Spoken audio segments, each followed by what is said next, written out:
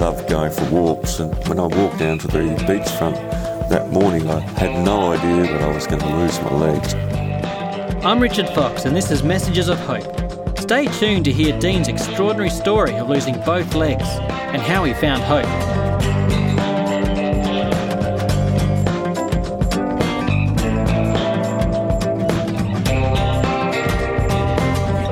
How would you feel if you suddenly lost both your legs? What changes would it bring to your life and relationships? Today, Celia and I are talking with Dean and Coralie. Dean woke up from an induced coma in a Queensland hospital to discover he'd lost both his legs.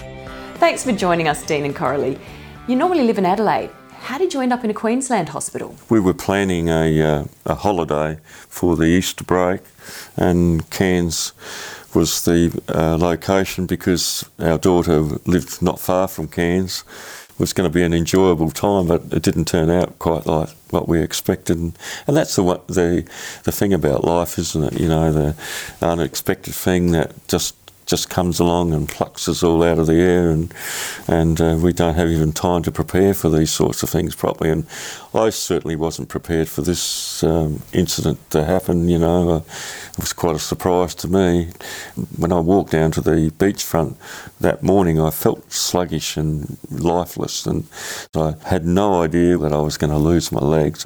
And I'd said to the kids in the morning, your dad's not well, he thinks he's got a flu, but he doesn't want to see a doctor. And like most blokes, you know, you don't want to go to the doctor unless you really have to. And then when it was about in the mid-afternoon, and Rachel said, Mum, Dad's face is a funny colour, he needs to see a doctor. Beck drove us in, and fortunately she knew exactly where to go. She said, Mum, will you go into emergency and get a wheelchair for Dad to wheel him in? And he said, no, I'm walking. And he did. This was my last walk, actually.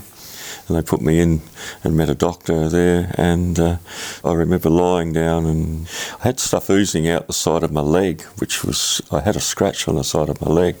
Look, it was nothing, you know, not a real deep cut or anything, but stuff was oozing out of it, and it was horrible. I never witnessed anything like that in my life. And to be honest with you, that was the last time I can really recall.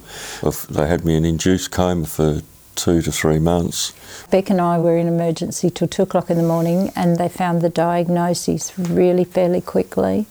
And that was the first time I had ever heard of the word necrotising fasciitis. No antibiotics would touch it. It's an aggressive flesh-eating bacteria, and they basically didn't think he would survive Easter Sunday. It was late that night in the kitchen at the place where we were staying. Beck took a phone call in the kitchen, and she said, oh no. That's when they were making the decision about the legs being amputated. And I rang everybody, I just texted everywhere I could think of, please pray that Dean won't have to have his leg amputated. And then when we went in the next day, they'd already marked out the second leg. Coming up, we'll hear how Dean reacted when he first discovered his legs were missing. How would you feel if you woke up to discover both your legs were gone?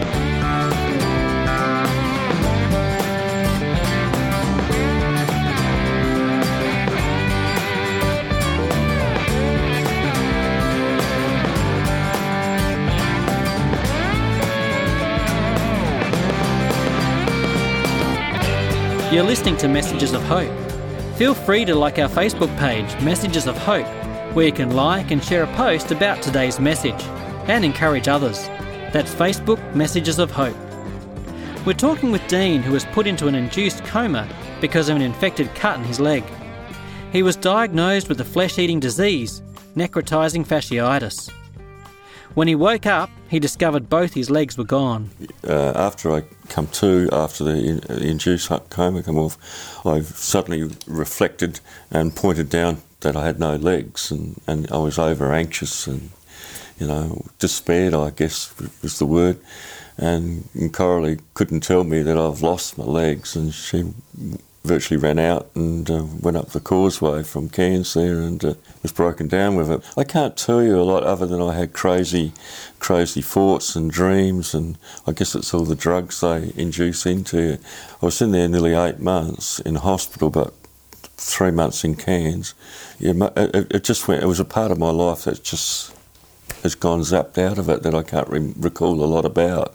Then a month after that, I remember lying there in bed there, and often a couple of the senior nurses said, "Don't underestimate, Dean. You'll be able to do more than what you really think you could." And I said, "Well, I can't even get out of bed here. How am I going to get out of bed?" Dean, some people couldn't imagine living without their legs. Did you ever feel that? Yes, I did. I had a nurse there whose husband lost a leg, and he ran in sort of marathons and stuff and did things, had an artificial leg. And unfortunately, I didn't want to have an artificial leg, so she encouraged me, this lady, and she was fantastic.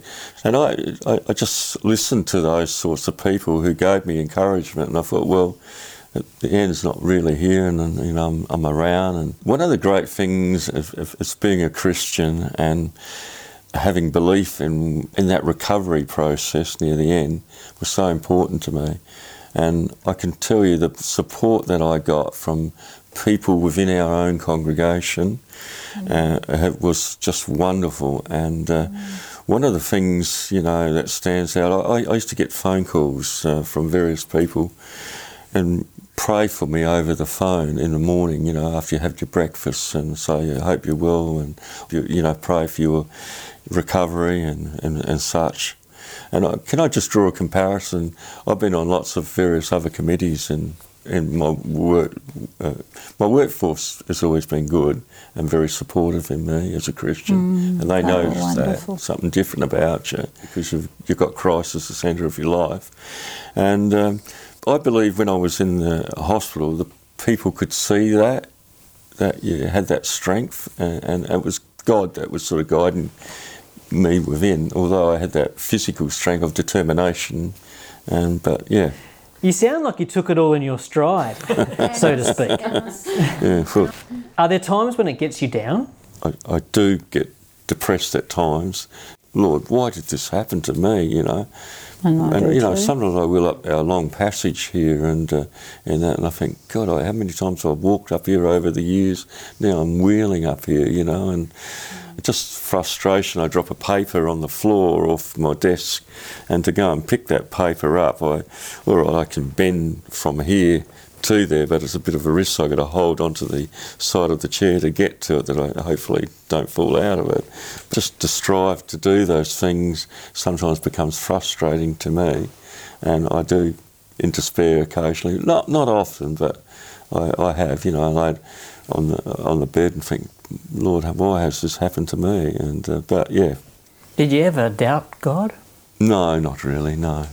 But as I said, sometimes I think, why does this happen to me, as an example? But then, you know, I see such misery around the world, and I look at what happens on the news currently, and every day I'm blessed that I'm still here. Coming up, you'll hear what helped Dean during his recovery and how he found hope for the future. And for more about coping with the negative outcomes of illness, you can go to messagesofhope.org.au, where you can order a free booklet titled, Where's God in All This? That's messagesofhope.org.au.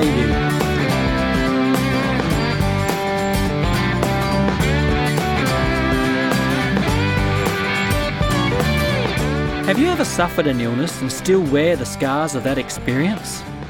Where have you found hope to keep going? Our guest today, Dean, lost both his legs to an infection caused by a cut to just one leg while walking along the beach. What gave Dean hope to face the future without his legs?